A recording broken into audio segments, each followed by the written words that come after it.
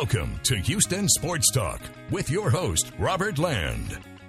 Thanks for checking into the best Houston sports podcast, and joining us to preview the Texans and Bears is Corey Wootton, who's not only the co-host of the Believe in Bears podcast, but many of you will remember him as a defensive end for the Bears from 2010 to 2013. And Corey, 3 of your 4 years, your coach was Lovie Smith, right? Yep, Lovie Smith. I mean, that was some of my best years in the league. One of my favorite coaches I ever played for. Houston has a good one in him, so hopefully they can get things rolling with him because he's a real player's coach and people really love him. Tell me what it was like to play for Lovie. I mean, what kind of a guy is he? What was it like to be around him on a daily basis and just, X's and O's and everything, a little bit of everything? It was great being around him as a person. I mean, one of the nicest guys in the world, really soft-spoken. I know a lot of people in Chicago that rubbed him the wrong way, when we would lose sometimes, his kind of even keel personality. But one of the most intelligent defensive minds in the NFL, in my opinion. X's and O's. We had such a great defensive staff as well. Rob Marinelli was the coordinator. Him and Lovie were working together on our defense. It was just incredible just to see the adjustments he would make from game to game, even at halftime together, and just everybody loved him. When he got fired in 2012, we had that end of the year meeting, and you saw grown men in that meeting room crying. The fact that he was gone there. So that's just how much of an impact he had on our teammates. Yeah, I was going to ask you about what the feel was, because in your rookie season, you guys go to the NFC Championship game, if I remember correctly. And then Lovie's last season in Chicago, even though the Bears didn't make the playoffs, you're 10-6. So in your 3 seasons, you were 11-5, 8-8, 10-6. And of course, before that, he had gone to the Super Bowl a few years earlier. So, it could have totally thrown you guys for a loop, I would assume, when Lovie is not coming back. Yeah, it definitely did. And I think it had to do with the new GM being there, Phil Emery. Usually a GM wants to have his pick of head coach and whatnot. But the thing is, our defense was one of the best in the league. And then you go from the next year when Mark Trestman was the coach, we had the same defensive staff. Same defensive personnel with the exception of Brian Urlacher. And we went from top 5 defense to dead last in every category. So I think that just shows the kind of impact that Lovie Smith and company had on our team. He's not really a big blitzer as far as we know here in Houston, but when he was with the Bears, you guys had so much talent in the front 7 with guys like Julius Peppers and Urlacher and Lance Briggs. The Texans, they don't have that kind of talent. Right now, Texans have the 2nd worst defense in yards per game, even though they're the 11th best scoring defense. So they're not giving up the points. Do you feel like this is something that he should change as far as his blitz philosophy based on that talent? Well, I think if you look at Lovie's traditional defense, it's kind of like that bend but don't break philosophy, right? You allow a lot of yards, but when it comes down into the red zone, you really buck up, and then you hold them to field goals a lot of times. I think he doesn't have the same personnel. You look at guys like Jerry Hughes; he's had a pretty good start thus far, but he's towards the tail end of his career. So they don't have the same guys. Like when I was there, we had Julius Peppers, Henry Melton, that was a Pro Bowler, Lance Briggs, Brian Urlacher. He doesn't have that personnel. But hopefully he can get that in the future, with draft and free agency. But I think they've done a pretty good job thus far generating some pressure. But that Tampa 2 is based off pressure from the front 4. I would like to see him maybe bring some blitzes here and there. Maybe a linebacker one-on-one on a running back, to try to create that mismatch. So I guess we'll see. But that's typically not Lovie Smith type of football. Is there anything that you just being around him and you go, well, he could have done this better or that better? Did you feel like there were any weaknesses in him as a coach when you were playing for him? No, I think that the biggest thing was we just couldn't get the offense going. It seems like for whatever reason in Chicago, the offensive coordinator position, it could never get things going. When we were there, if the offense could match the defense, 2010 we were really good. 2012 we were really good as well. We started 7-1. But just the offense could never carry because from time to time the defense is going to have a bad game, but the offense could never step up when we needed them. Nothing could work on all cylinders together. Yeah, and we're going to talk about the offense here right now, but just a reminder to subscribe and comment and like us on YouTube for all our viewers and listeners out there. It's your best way to support the show. And Corey, both franchises with 2nd-year quarterbacks, Davis Mills looks to have regressed somewhat after just 2 games. What are you seeing on your end from Justin Fields so far? It's been tough to really evaluate him. The first game was kind of a monsoon. He made some really good plays in the second half by using his feet in that 49ers game. And then last week against Green Bay, I don't know if you guys got a chance to see that whole game, but the first drive, they come down and, 9 plays, drive all the way down the field, score. They're in 21 personnel with the fullback, 2 tight ends, and they're doing really well. The second drive, they come back to a gun run, and then 4 straight 3-and-outs after that. So I kind of didn't understand it. And then, in that game, he threw the ball 11 times. So it's kind of really hard to gauge where he is when he's only thrown 28 passes in 2 games. So this is a huge game, I think, for both these young quarterbacks, Mills and Justin Fields, to really see kind of where they're at, right? Both of these teams are kind of at a critical point in the season where, you guys could easily be 2-0 right now. And, we could be 0-2 at this point. So it's a critical juncture right now. So I'm looking forward to seeing what these 2 quarterbacks bring to the table. The Bears averaging 14 pass attempts in 2 games. The Texans have given up the 3rd most rushing yards in the league. Any reason why the Bears should pass the ball this week looking at those 2 stats? No, I think, they should have the same kind of philosophy they did with the Green Bay game. That was working. David Montgomery went for 122 yards, I believe.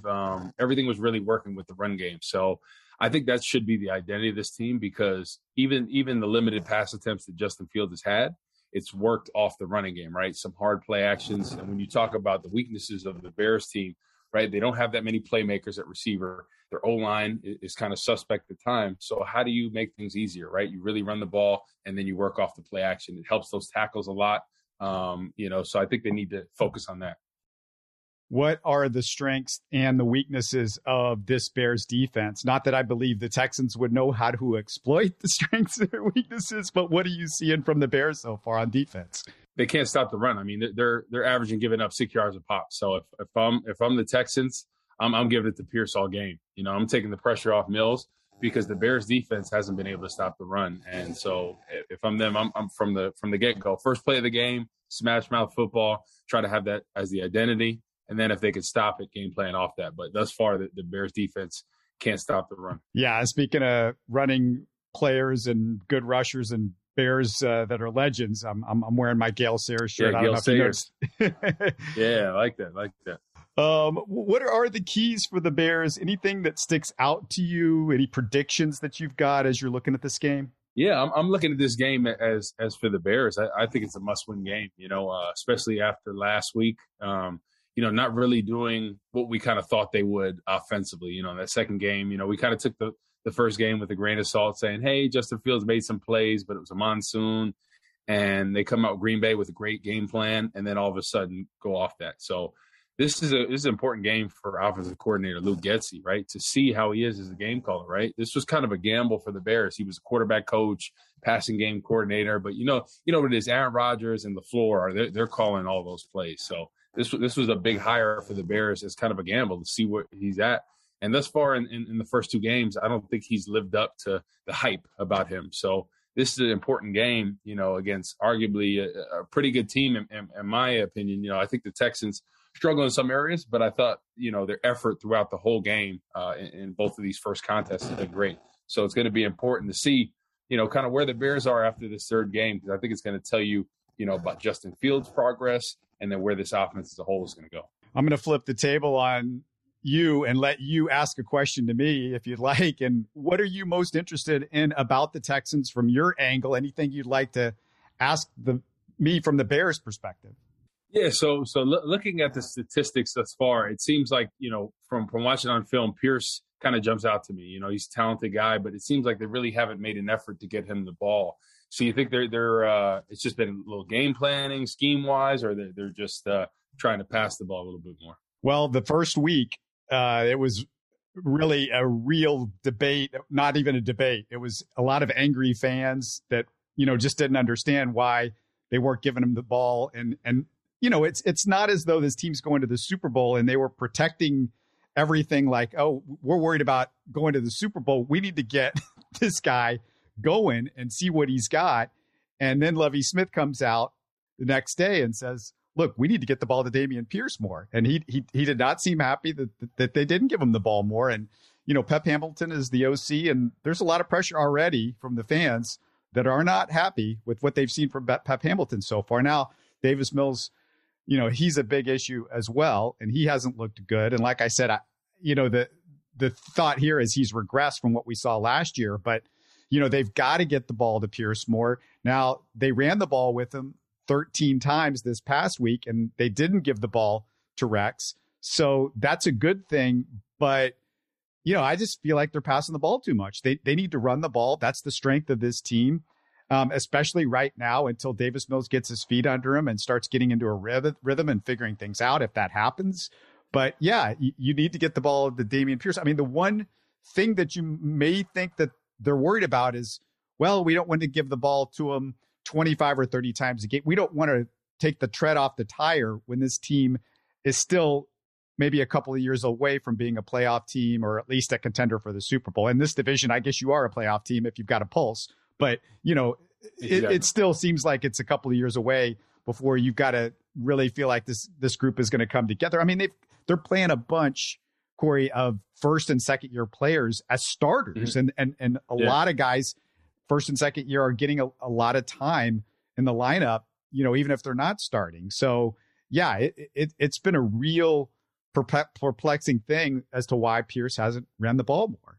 Yeah, it seems like both of these teams are kind of in a similar point, right? Defensively, both teams have failed to stop the run in the first 2 weeks. Both have young quarterbacks. It seems like the strength of the team is the running backs.